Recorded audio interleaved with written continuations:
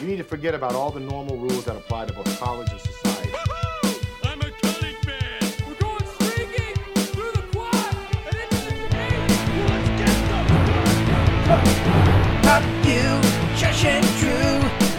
Gonna learn you a thing or two. Pop you, Josh and Drew. It's alright, it's alright. Pop you, Josh and Drew. Gonna learn you a thing or two. Here we go. You want to get nuts? Come on. Let's get nuts. Because I just wrote a song about how I'm going to kick all your butts. Who has the coolest gadgets? Who has the tricked out ride? Who does the sickest backflips? Batman! Yeah! I get the last laugh. I get the final grin. Throw you into the asylum with Harley Quinn. Turn Two-Face to black and blue face. I'm 100% not Bruce Wayne. Kiss me, Batman. Hello and welcome to another episode of Deharmonizing. I am your co-host, Andrew. I'm your co-host, Josh. Guess what? In a couple weeks, you are going to be in New Orleans, Louisiana. That is right. You and I are going to see the last ever concert of Kiss. The final, absolute, ultimate end of the Yeah, road. that's what they say. And we will be there with many drinks watching the show. It is going to be so funny. Do you have your Kiss t-shirt picked out yet? What you're going to wear? Yes, I have my Kiss Army t-shirt. Oh, that's right. Oh, man, I was going to get you a funny Kiss, like a really bad Kiss t-shirt, but I forgot to do it. That means you have to wear it. No way. But no, it's going to be fun. You're coming in on a Thursday, and you're staying till Saturday, right? That's right. So we should live it up. The show is Friday night, is that right? That's right. Yeah, it's Friday night at 7 or 8 or something like that. We'll do like a podcast diary kind of thing, like an audio diary of our trip to New Orleans and just all the chaos that I'm sure will ensue. All right, real quick though, before we get started, we want to do a quick plug for all the different ways that you can access Deharmonizing content. We have SoundCloud. You can go follow us on SoundCloud. iTunes, go subscribe right now to iTunes. And you can also follow us on AudioMac. We have our website, www.deharmonizing.com. Go check us out. We have all of our episodes archived. And we have our Facebook page, which is just Deharmonizing. And, of course, there's also Twitter. So plenty of different ways you can find us. And if you get a chance, go drop some comments. We like feedback. Check us out. All right, here we go. We are here to talk about Batman, the Caped Crusader, the Dark Knight. March of 2019 marks the 80th anniversary of the very first appearance of Batman in the Detective Comics way back in March of 1939. That's when Batman first appeared. So it's the 80th anniversary of that issue, of that first Batman comic. 2019 is also the 30th anniversary of the Tim Burton film Batman that came out in 1989. Josh, what day did that movie come out? Do you remember? Friday, June 23rd, 1989. My brother Jared and I, and you and your brother Nick separately saw the film. You guys were walking out of the theater, and we were in line, and we were like, "How was it?" And you were like, "It's awesome." Yeah, I remember that day so vividly, and I remember the commercial, and then you'd see the Batman logo, which was I just thought the coolest looking logo ever, and it would say June 23rd. June 23rd. I don't remember ever being as fired up to see a movie ever as I was for Batman the 1989 movie. Do you? Certain movies every so often come out and there's just so much hype around it, and this was one of them. I guess because the next generation had their own Batman, right? Because Batman had been around so long. The comic book obviously had been around for many, many years, and I think it was just that buildup of, oh my God, there's going to be a new Batman! And obviously Tim Burton's take on it was really unique, or at least that's the perception, so everybody was excited. I mean, this movie really invented the modern blockbuster. I mean, Jaws is sort of penciled and circled as the movie that invented the blockbuster, but the Tim Burton Batman really invented the modern blockbuster, just with all the hype. I remember product tie-ins. I remember Taco Bell running commercials up into MTV had all these different promotions. The trailer was on nonstop. They brought back the TV show. Right now at Taco Bell, you can collect free Batman cups, like a free Batmobile cup. Or a free Batwing cup. Now with Batman, the cereal. A smashing taste. With Batman cereal. This is pre-Marvel and DC wars, right? All this stuff now, so many movies, and the movies make billions of dollars. Every single one that comes out does pretty well, or to great. This is way before all the stuff that happens now. Kids today and future generations will never really be able to appreciate just the comic book drought that we went through. The 70s and the 80s, there was really nothing. I mean, you had Superman and the first two that I thought were pretty good. The last two were terrible. Superman 4? You don't think that was a good movie? Yeah. I saw it in the theater. I want my money back to this day. But that was it. Like, you had TV shows. You had Wonder Woman in the 70s, and you had the Incredible Hulk, and you had Spider-Man. Yeah, you did have a Spider-Man film, which was...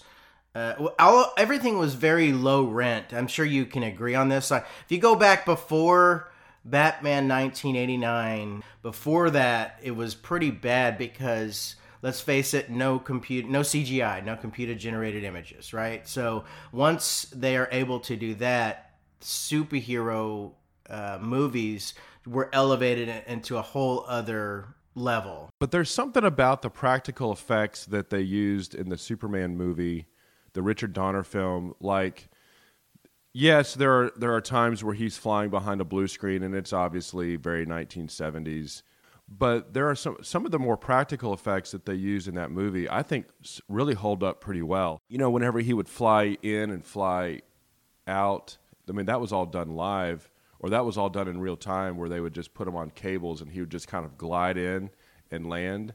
I think those kinds of effects actually, it doesn't hold a candle to CGI today, but I think some of those effects in the 70s for those Superman movies were actually pretty good. That's a good point. Actually, even if you think about like Star Wars, I mean, anytime I always revisit that movie at least once a year, and that definitely holds up. So there's I think it's just certain things that they do, just like you said, if it's like he's landing and it's like he's gliding in really well. It's just other shots when he has to be way up in space. Those movies have good stories, though. They have good. I mean, the acting is really good. I mean, Gene Hackman is really good. There's a bigger underlying story about why superhero movies were not made in the 70s and 80s. And a lot of it had to do with lingering Batman stuff from the 60s. The thought was that superhero movies just were not marketable. They were not going to generate revenue. Superman proved that wrong to an extent, but it was still really hard to convince movie studios to take a plunge.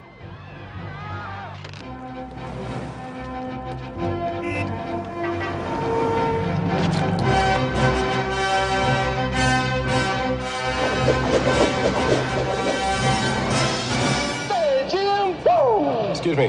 That's a bad outfit.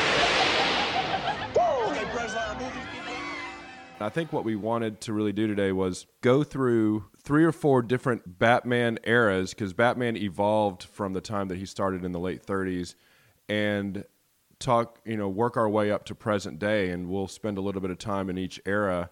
And what we're going to do is we're going to highlight one film from each of the 4 or 5 eras that we've kind of decided ahead of time are the best of those 4 different eras.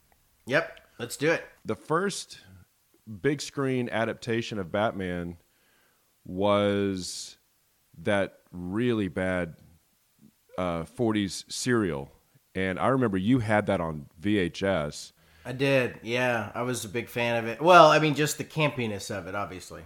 Yeah, the 40s one. Was the 40s one campy, though? Maybe not campy, just cheap. And then seeing something old, black and white, trying to do effects and the silly, it was very comic booky and one-dimensional in more ways than one. I think the thing that stuck out to me as the most hilarious was the fact that Bruce Wayne and Dick Grayson drove the same kind of car that Batman and Robin drove.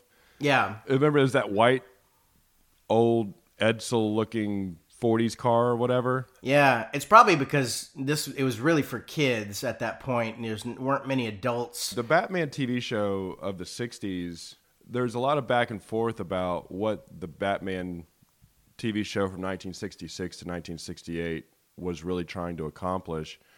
And we're talking, of course, about the Adam West Batman. And the show was really not trying to do a spoof of the comic book characters so much as it was trying to spoof the serials of the 40s and really make fun of that. And where that older show from the 40s was a lot more unintentionally funny, the TV show was intentionally trying to be funny. The shark repellent bat spray. True, Robin. It was noble of that animal to hurl himself into the path of that final torpedo. He gave his life for ours. Some days you just can't get rid of a bomb. You filthy criminals. Surrender! You criminals! You abominable outlaws. They may be drinkers, Robin, but they're also human beings. I remember watching those shows and not getting the joke really at all. I remember taking them very seriously.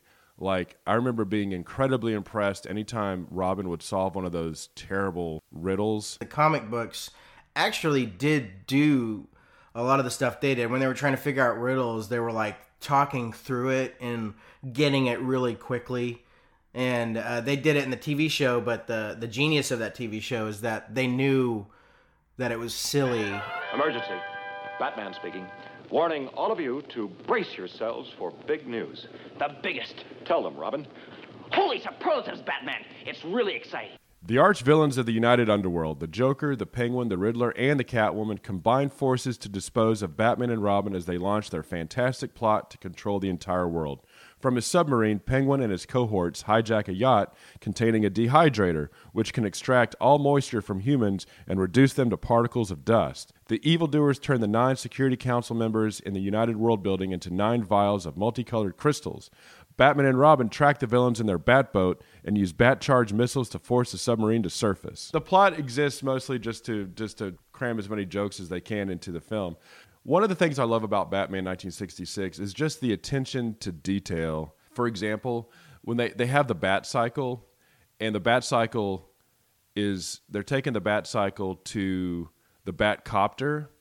And so the Bat Cycle, it's like a motorcycle, but then it has like a little extra car for Robin. When they get close to the Batcopter, it detaches, and like Robin goes around, like his sidecar rolls all the way to the other side of the copter, like where he would get in, and then Batman goes to like his side, because like they can't waste any time of both of them getting out and then walking around to the copter. Like Robin has so precise and such attention to detail. Like they can't waste any seconds. So they have this bat pole, the bat phone. They hit a button on the bat phone, and that opens the library wall. Right. And then they slide down the bat pole. When they slide down the pole, it pulls out to a wide shot of the whole Batcave, and there's like a staircase right next to the bat pole. When they slide down, it cuts to the bottom floor, and they come into the scene sliding down in their costume. So, like, there's no mechanism to which the costume comes on. It just cuts, and they're like, just have them have the costumes on. People will just be like, yeah, whatever. How would that work if you're going down a bat pole that transforms your suit into a costume? Is there some sort of thing that pulls it off, and like, are they wearing it underneath? Does it go over the suit? So like, that's the genius of the show, though. It's like cut to the chase, send them off fighting crime. The show was canceled after the show was canceled after its 3rd season. So it was on for 3 years. In the 60s, was 3 years a good amount of time for a TV show? Yeah, I mean, I'm trying to think of some of the longest running. Yeah. I would imagine there's not many long-running shows at that time. I believe Bonanza was on for many years. I think the movie is great, but I don't think that it was quite the hit that they were expecting it to be. Did you know that the premiere of the movie was in Austin, Texas? No. The company that made the Batboat, the company that built the Batboat was based out of Austin, and their stipulation for doing the boat, making the boat, was for it to have its premiere in Austin. Oh, that's neat. That's cool. There's 4 villains in it. There's the Joker, Penguin, Catwoman, and the Riddler. And it's kind of the Penguin and the Riddler's show. They're sort of the 2 villains that are mostly in charge of the plot to kill Batman and Robin, and then the plot to get rid of the UN Council or the Security Council, whatever they call them. And the Catwoman has a pretty big role too, because she's there to sort of seduce Bruce Wayne and all that kind of stuff. The Joker is just sort of there. I was going to say, when you mentioned Catwoman, do you mean Katanya Arenya Titania Karinska Alasov? I'm from the Moscow Bugle. My friends call me Kitka. Kitka. A charming acronym. Thank you, Comrade Wayne. Where did that come? That came out of your brain? Came from Jared, actually. My brother Jared. He would say that he would always have something that he would latch onto, and that was one of them. And then, of course, I knew it too, because we would say it all the time. Because he would think it was, I think, just because he thought it was funny. Let's talk about the 70s a little bit. So what happened to comic book superheroes between the impact of the Batman TV show? We have Superman in the 70s, but there was a big screen comic book drought of the 70s. The special effects weren't there, the budgets weren't there. It definitely was lacking. Although at the time I thought it was pretty good. Like whenever Bill Bixby would change into Lou Ferrigno, I always thought that was pretty badass. At the time, it was like that was the best you could get. So you're like, man, that looks pretty good, man. That's really cool. He always had purple pants on that were ripped, and it's like half the time Bill Bixby or David Banner would have different colored pants on, like brown or black or gray jeans or whatever. Jeans or whatever, and then his pants would always turn purple. That always bugged me. In my head, I knew why it was like that. Like I couldn't really explain it. They just didn't want to have to keep ripping different colors of pants. they had the one pair of pants, and they were like, well, this will just have to do. Like Lou Ferrigno to costume. He would just get in those pants. All right, I'm ready. You know, my my memory of the Hulk. I grew up Jewish, so we would go to services on Friday nights, and that's when the Hulk would come on. So Jared and I would be watching it, and we'd have to go and be like, but it's not over yet. That's Man. awful. That's so sad. Terrible. We'd always have to leave to go to services. That was before VCRs too, right? No, I don't even think we had one by that time. That was pretty early, but man. What disappointment having to leave that show. That was on that had a pretty good run too, didn't it? That was on 3 or 4 years. It did, and that probably did capture a few adults at the time, like young adults, I'm sure. The landing for superheroes in the 70s was TV. Apart from Superman, it was television. But really there are a couple guys that really began to change the course of that, and this guy, Michael Uslan, I think is how you pronounce his name, was just a guy from Jersey who was a professor, taught this. It was basically an experimental 1-hour course on comic book history and comic book art, and it was a 1-hour credit. And he was doing it at this university, and through that he began to do a lot of talk shows, radio shows, TV shows, and he eventually got a job offer from DC Comics, and so he started working for DC Comics, and he was the visionary, I guess, that really said there could be a market for a return to the original intent of the Batman character, which was a lot darker, a lot more true to the winged vigilante concept, and breaking that camp mold that I think everyone just sort of assumed was Batman, and that wasn't really anything like what Batman was. And I think he was also helped by the Frank Miller graphic novels of the 80s, but he spent about 10 years, he bought the rights to the Batman films and spent about 10 years trying to get this Batman film made. He ended up buying the rights is it the film rights to Batman that he bought, or TV rights? Or? It was Michael Uslan and this other guy, Benjamin Melniker. They purchased the film rights of Batman from DC Comics in 1979. And he wanted to make the definitive dark version, a serious version of Batman, the way that Bob Kane had originally envisioned it back in the late 30s, you know, creature of the night, stalking criminals in the shadows, that kind of thing. And every studio he would go to wanted a version of the campy 60s show. He's like, no, that's not what I wanted to do. So he then wrote a script that I don't think he intended the script to actually be used, but he wanted to give some of the film industry, some of the different studios, an idea of what it could look like. He called it Return of the Batman. Eventually, he hooked up with some guys who completed an actual script in the early 80s, and it focused on Batman and Robin, and it had the Joker. Then they started actually making some progress with it in the mid-'80s, and that's when Warner Brothers was interested in it. And if you had to sort of zero in on the one thing that happened that made this start to get really cool, was when Tim Burton was hired right after Pee-wee's Big Adventure. He was hired actually before Beetlejuice. He made Beetlejuice in between, but he was hired to take over Batman in 86, which would have been right after Pee-wee's Big Adventure, which if I'm Michael Uslan, I'm thinking, oh man, like that's exactly the kind of director I didn't want, you know? And I think he was further disheartened when Michael Keaton was then announced to play Batman. Because Michael Keaton was mostly in comedies. Beetlejuice, of course, Johnny Dangerously, Mr. Mom. What was his other big? What was it? Gung Ho. Yeah, I mean like screwball comedies almost. Yeah, Gung Ho. Tim Burton approached Michael Keaton to be Batman. One, because I think he thought he would be good, but I think he'd also worked with him, and so he had that kind of familiarity with him. This would have been Burton's first big budget Hollywood movie, and I'm sure he was probably really nervous. Like any familiarity at all would help. Any kind of continuity to your previous film. I mean, I guess he could have chosen Alec Baldwin. Or Paul Rubens. Yeah. That would have been weird, though, I guess. Alec Baldwin wouldn't have been bad. Oh, yeah. Alec Baldwin could have nailed it, I bet. So who else could have played it? Who were your big leading men? Tom Hanks. No, a little bit too goofy. Tom Cruise. Tom Cruise. Tom Hanks, I don't think is bad. I mean, at the time, his career arc was kind of similar to Michael Keaton's.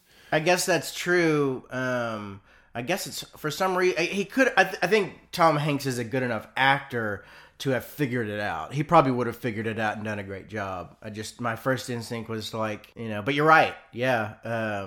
Keaton was in goofy comedies. Who else was big? I think Harrison Ford could have done it. He would have been a good Bruce Wayne. Man, imagine that. Wow, that would have been awesome. Harrison Ford and Nicholson. I like Keaton's performance a lot, actually. And he plays Bruce Wayne as a guy who's insane, who has not been able to deal with the trauma of seeing his parents murdered in front of him. And he always seems like if he's not Batman, he's going to go nuts. Like he's going to go crazy.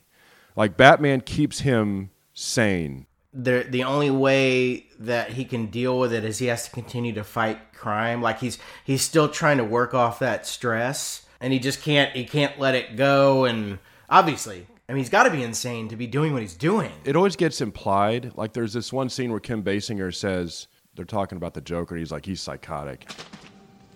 Take that to the press. I might have some trouble with that. A lot of people think you're as dangerous as the Joker. He's psychotic. Some people say the same thing about you. What people? Well, I mean, let's face it. You're not exactly normal. When he's Bruce Wayne, he's almost just waiting to be Batman. Like, he just sits around waiting for an opportunity to go out there and exercise these demons. And really the only thing that's preventing him from going nuts and having a complete mental breakdown is dressing up as a crazy looking bat and taking out his aggression on bad guys. I mean, it really is a dark character. I don't know that Michael Keaton gets the credit he deserves for really bringing that weird underlying insanity to the character. Do you think they actually talked about the dichotomy between the way the Joker acts, which is so over the top, and then Michael Keaton's Batman, which is so subdued? Because even if you talk about Christian Bale, who has that low gruff voice, and he's more willing to be like, where is he? But Michael Keaton didn't do that really at all. I mean, he really still played it pretty low key, even when he was fighting. So do you think that was a real plan? Like, hey, if you're going to be crazy, I'm going to be low key. I'm not going to talk a lot. And if I do talk, his voice is very low. He really doesn't like yell a lot, you know? You have to have a yin and a yang. You have to have a straight man. Straight man, right. Right? And Keaton was, which is great. He was always kind of not the straight man in his other films. That's always the harder role to play. You're the eyes of the audience when you're the straight man. Let me tell you about this guy I know, Jack. Mean kid, bad seed. I like him already. Tell me something, my friend. You ever dance with the devil in the pale moonlight? I always ask that of all my prey. I just like the sound of it. Never rub another man's rhubarb. I'm only laughing on the outside. My smile is just skin deep. If you could see inside, I'm really crying. You might join me for a weep.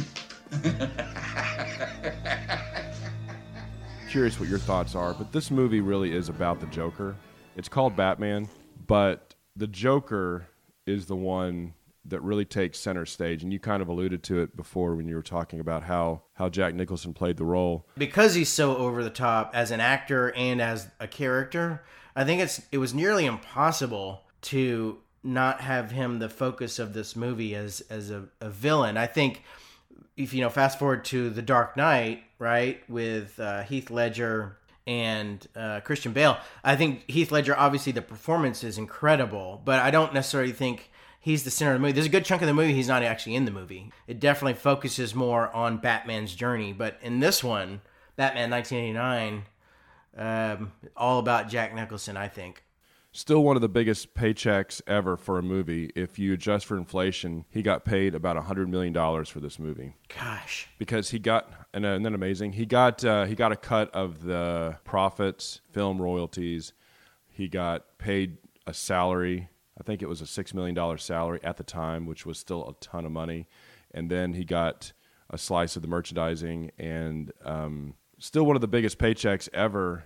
But I don't think the movie works really as well with someone else in that role. I think, what's kind of funny about Jack Nicholson is I went through IMDb, and so this movie came out in 1989, and I obviously knew who Jack Nicholson was, but I went through all his movies up until 1989.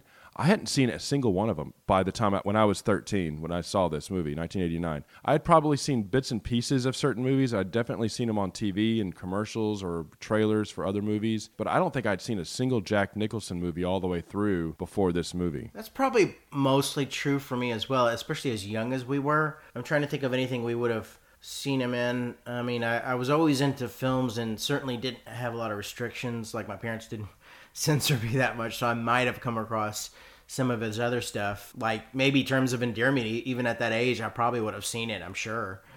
That might be the only one, only because I think my parents, had rented it at some point, and I probably had watched it, but I doubt I'd finished it because it's kind of boring for a kid. As a kid, it's pretty heavy material. I know I wouldn't have seen Chinatown or One Flew Over the Cuckoo's Nest. Now, of course, I've seen all those movies since, but I hadn't seen Easy Rider or any of those things. Postman Rings Twice.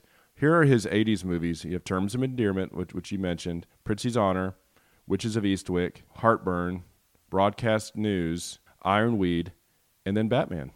I definitely saw Witches of Eastwick, maybe? I definitely saw Witches of Eastwick. Yeah, no, I don't know that I did. So you had seen. Oh, and then I forgot The Shining. The Shining would have started the 80s. I know I hadn't seen that at that time. Out of those movies, you would have seen one. I don't think I'd seen any of them. So it's kind of weird that this would have been my first entree, I guess, to Jack Nicholson was through this movie. I guess that shows how big of a star he was, because when I think back, I knew he was a star then. So how would you know if you didn't really know what he'd really been in? I guess he's that much of a larger than life actor. That's the thing. Like, I knew exactly who he was, but hadn't seen him in anything. All right, so Batman 1989 adjusted box office gross $493 million. It brought in $250 million at the time, making it the biggest film of 1989 by a pretty decent margin. But let's talk about the flaws of this movie, because it's a cliche to say that this was style over substance, but I think that probably describes this movie perfectly, wouldn't you say?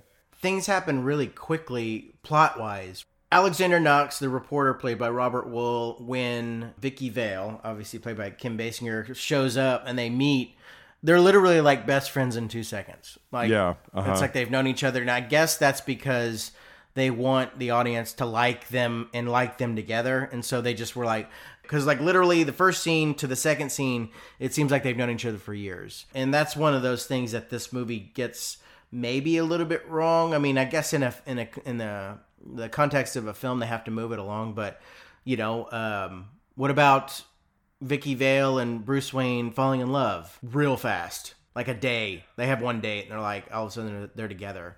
They sleep with each other on the first date. Yeah, that's not so unusual, I guess. But to then all of a sudden fall in love after one date. And then he tells her he's Batman. I mean, well, actually, he doesn't. Alfred outs him. I mean, I think he wanted her to know, which is messed up. But also, Alfred exposes his true identity after one date. Like, you're not supposed to do that. She brings him down in there, and you like, you would think he'd be like, Alfred, can I speak to you in private for a moment? A lot of these elements that happen quickly are very comic book like. So we have to point that out, because if you're going to try to make a comic book movie, I mean, that's comic books do two things that are unique to comic books. One, they explain what's happening in the scene, right? So a lot of comic book movies, usually the beginning, it's like a bunch of guys about to rob something or do something, and they're talking about what they're doing and how it's working out. And this happens in comic books. And the other thing is things have to move quickly because there's not a lot of pages, unless it's a graphic novel. They don't have a lot of time. When Batman drops Joker into the vat of whatever that is, chemicals, he shows up after that guy, tries to fix his face. Literally, he's sitting in that chair. The doctor's trying to fix his face. And then the next scene, he shows up with Carl Grissom and he's like, Joker. Like, he has his name. He's his villain name, like, Joke, you can call me Joker. Like, just because he laughed once at that last scene, like, because he was, like, kind of crazy now or whatever. Well, so, like, on the way over, you're, like, going, man, what should I call myself?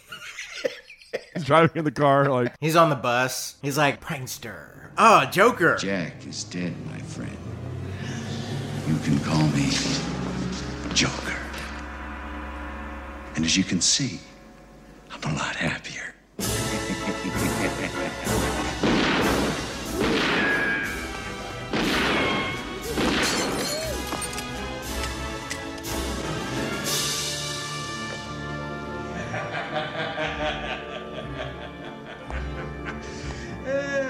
Origin stories are always tough in comic book movies. I like it when you know the characters. You already have I don't need to know really how Peter Parker turned into Spider-Man. I know he got bit by a spider that happened to have radioactive whatever in it. Every movie does some version of it. It's like, is there anyone on Earth that doesn't know that Peter Parker was bit by a radioactive spider? I mean, I don't like the origin story of the Joker because it's not. First of all, it's not right. Maybe it's a minor fault. Maybe it's not something that's so crucial, but it does slow down the pacing of the film, and then it speeds up. There's a lot of pacing issues, I think, with this movie. The last third of the film is almost where I lose interest. Yeah, it gets a little bit kind of boring. And I can tell you right exactly from where it is for me.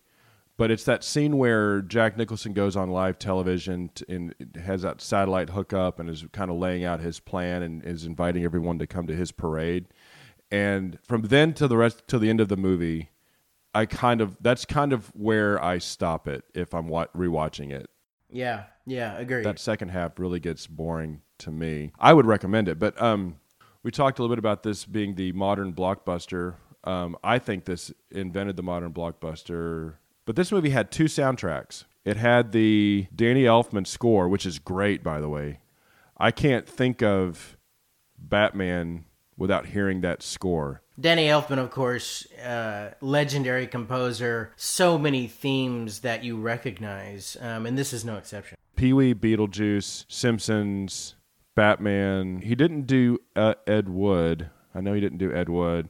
I wouldn't say that it's as good as a John Williams score or as defining as a John Williams score can be for a movie. Like, you can't think of Star Wars without hearing the music. You can't think of Indiana Jones without hearing the music. You can't think of Jaws without hearing the music. And I think you can't think of this version of Batman without hearing the music. I think he holds his own up there with, as he gets as close to a John Williams-esque defining score as anybody out there, I think. And then, of course, the other soundtrack is Prince. I mean, Prince wrote 9 or 10 songs all about Batman. It's bizarre that he's there, and it makes me feel like, you remember on Scooby-Doo when they would pull the mask off? Yeah.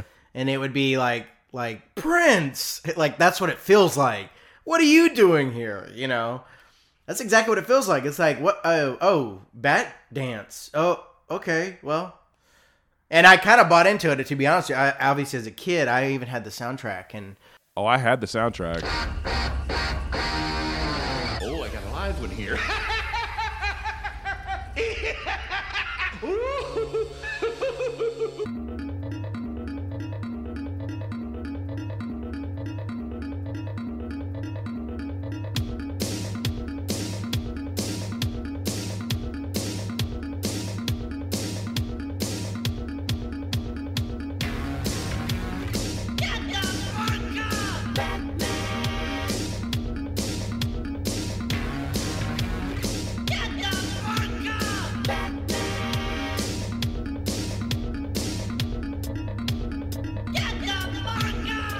He basically is riffing on the 60s theme, I think. I think he's trying to do his own. The first song he ever learned to play was the Batman theme. The rumor is that Warner Brothers basically went to Tim Burton and said, look, we want you to do the movie, but you're going to have to, if you want to be in the big time and do a big blockbuster, there are going to have to be some concessions that you're going to have to just accept if you want to do that. And one of them is, you're going to have to find a way to shoehorn some pop hits into this film. And he was basically given a list of the Warner Brothers stable of artists and said, pick who you want. And out of that list, the one that he could live with was Prince. And it was not a Tim Burton, it was not an aesthetic decision or an auteur type decision. He wasn't putting Prince music in there for artistic purposes. It was mostly for commercial purposes. When you go back, and it's another one of the big flaws of this film, I like some of the songs on it. I could listen to Party Man or Trust in my car, but I don't want it in the movie. It takes you out of the movie. It turns it into like the museum scene, which is probably the most memorable scene in the film, but it turns it into a Jack Nicholson Prince music video.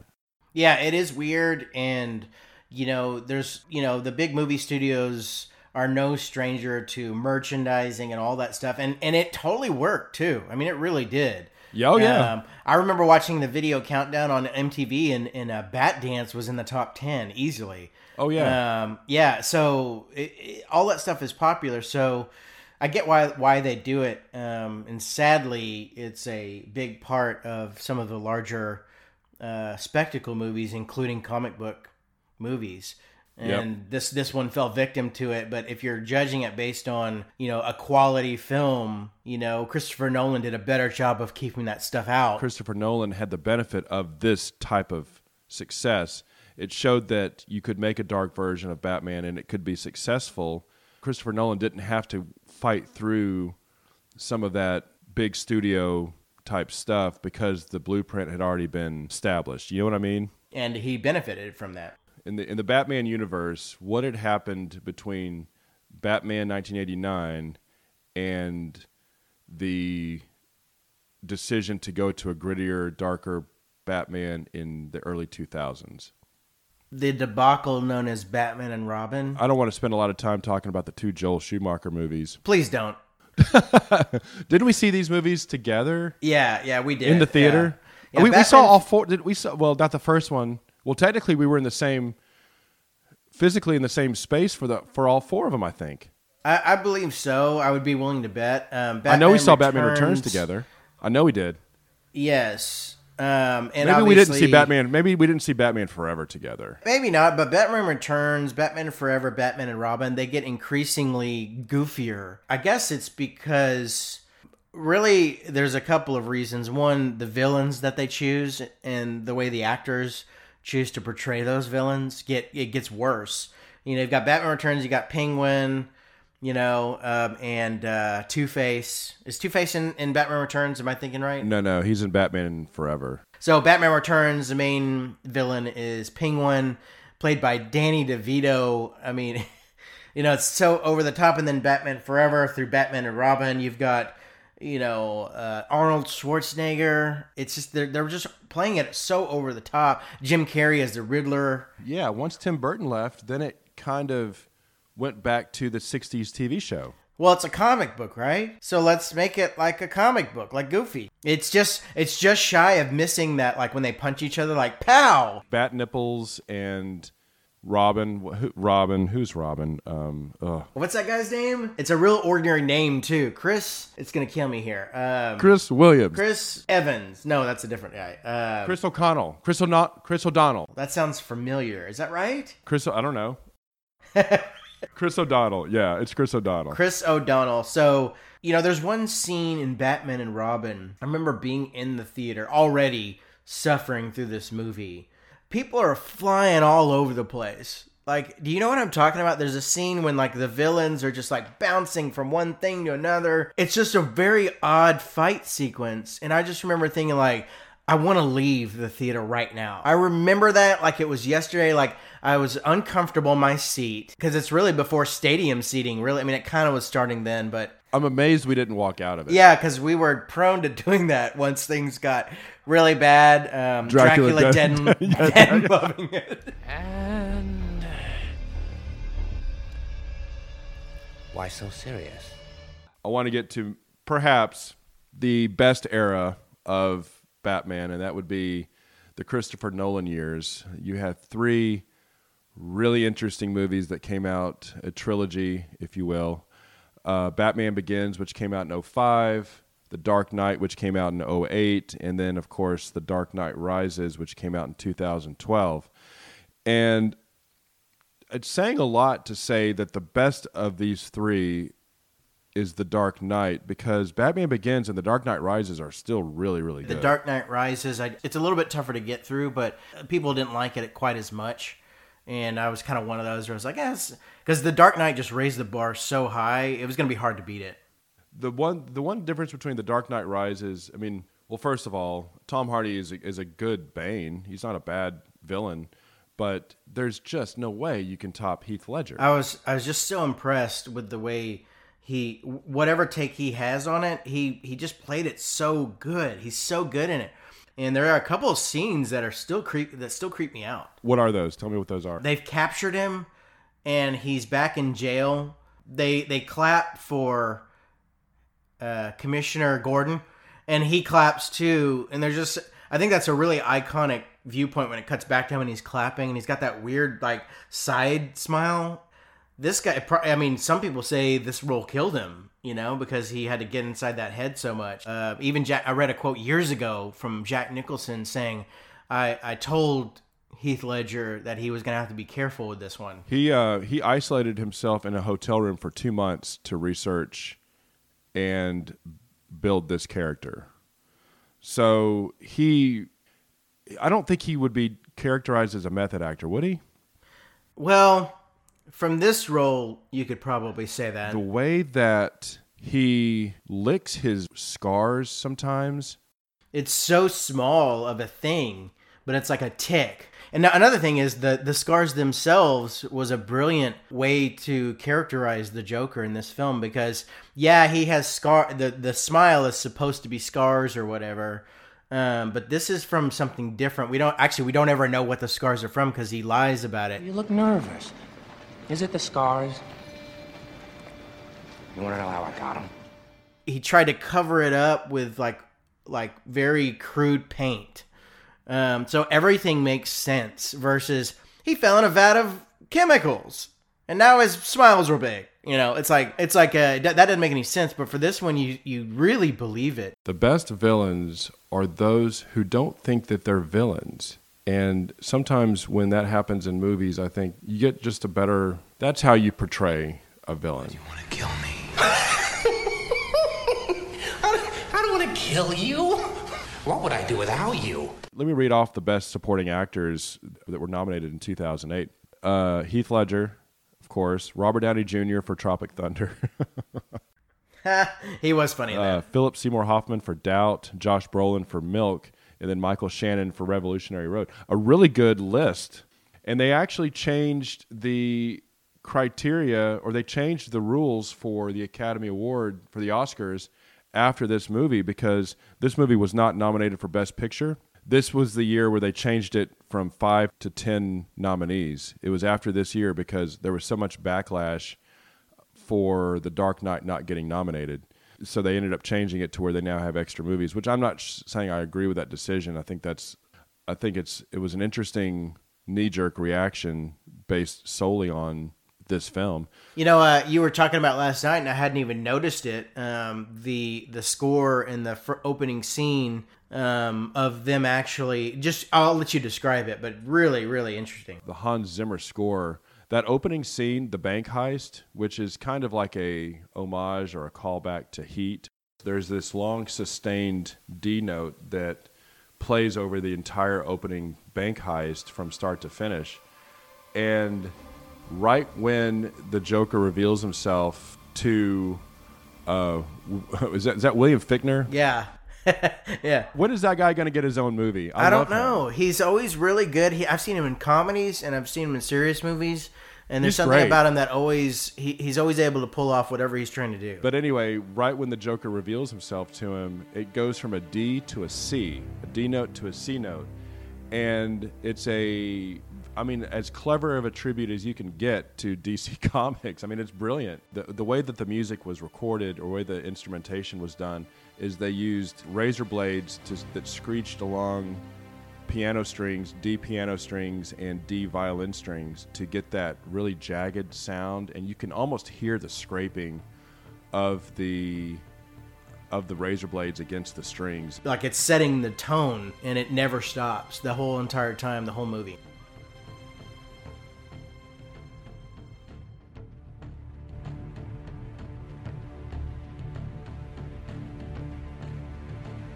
The most memorable scene of the film, I think there's two candidates. You throw in a third if you think of a third. I think the top two would have to be the bank heist, the opening bank heist, and then, well, there's three. That the chase in the tunnel with the grenade launcher.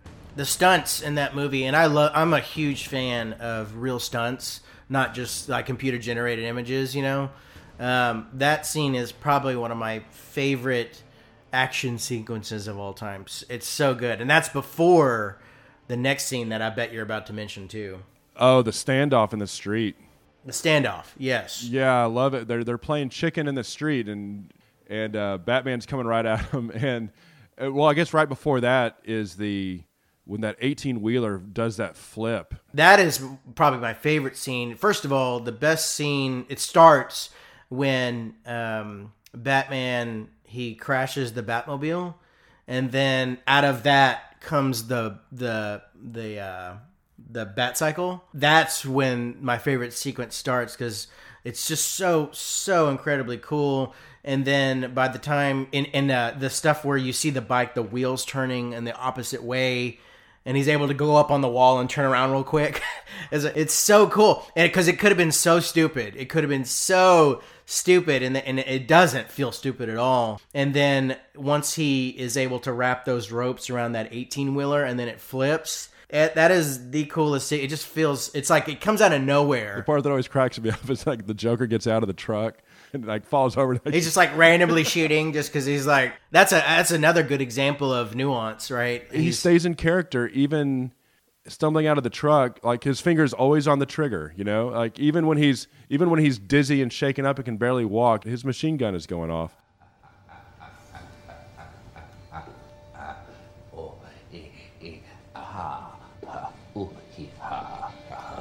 And I thought my jokes were bad. I don't think that we can talk about Batman as a whole picture without talking about the Lego Batman, which came out in 2017. There are so many things about this movie that are brilliant. Is it the best movie in the world? No. Does it drag in the second half of the movie like most comic book movies do? Yes. But the first half of this movie, they crammed so many hilarious jokes about Batman into the first 30 minutes of this film. They basically make fun of every element of not only comic books in general, but comic book movies, Batman movies, like everything that you would have ever thought about, even in the back of your mind. That why do they do it that way? They bring it out to the forefront, and they make fun of it. One of the things that it nails, like you're saying, is just how preposterous it is that Batman stops all these criminals all the time, yet they continuously keep committing crime. That's really the plot. In the end, Joker and Batman realize they need each other, which is kind of what Heath Ledger, remember where Heath Ledger's hanging upside down? He says that same thing. He's like, you need me like I need you, and that kind of thing.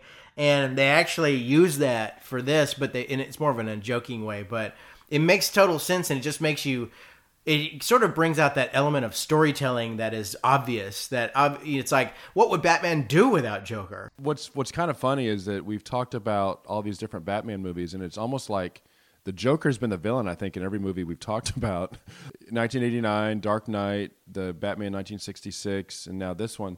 This Joker, this particular Joker in this kids movie is probably the only iteration of the Joker where it's very clear what he wants. And he wants acknowledgement from Batman. He wants acceptance from Batman. And I don't know that in any of the other Batman movies we've talked about, you ever really know what the Joker is really, what he wants. Like, what does Jack Nicholson's Joker want? Like, what is he trying to do? He's just, well, they fall back on the fact that he's crazy. Hi, Batman. So weird to keep running into you.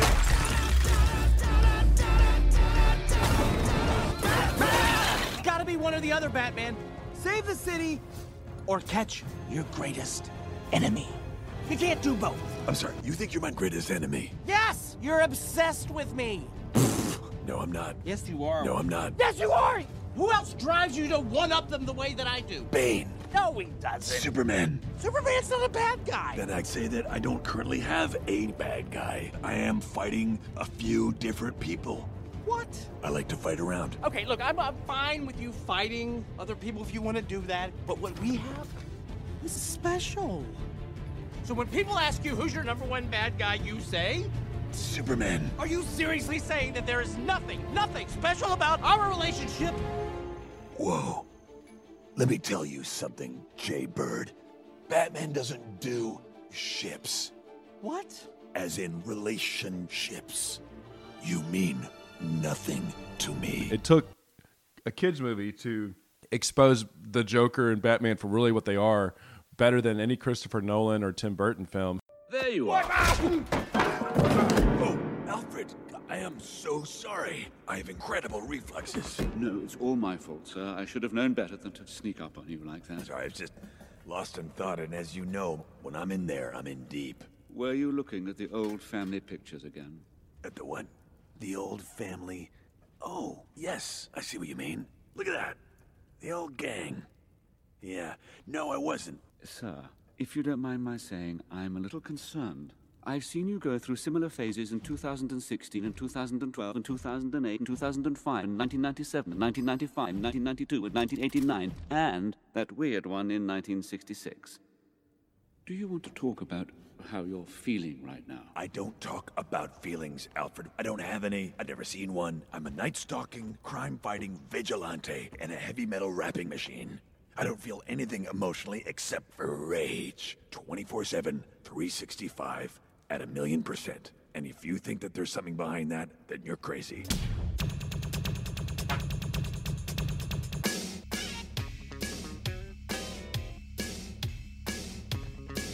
Thanks to everyone for listening. Please go subscribe to us on iTunes and leave a comment. Let us know what you think of the show. Drop us a note, and we will see you next time.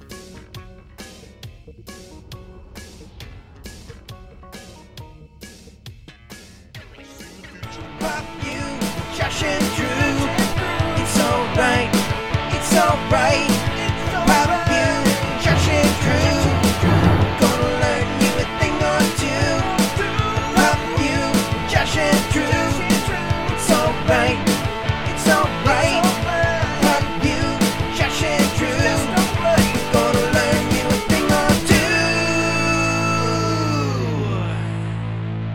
All right, so one more thing I want to talk about on Batman 1989 before we move on. You know what else came out in 1989? Last Crusade, Ghostbusters 2, Dead Poets Society, Little Mermaid, Honey, I Shrunk the Kids, Major League, Look Who's Talking, Christmas Vacation, Parenthood, Lethal Weapon 2, Back to the Future 2, and Josh, your favorite movie of all time, Weekend at Bernie's. What a year for movies. That's incredible. Yeah, that is an incredible year. Yeah, isn't that a big year? And I was kidding. Your real favorite movie that came out this year was UHF. UHF, oh man, God. Featuring a young Michael Richards. I saw that in the theater. I did too. At the Dollar Theater. yeah. It's so funny. Wow. Yeah, we were fans of movies. If we were seeing UHF in the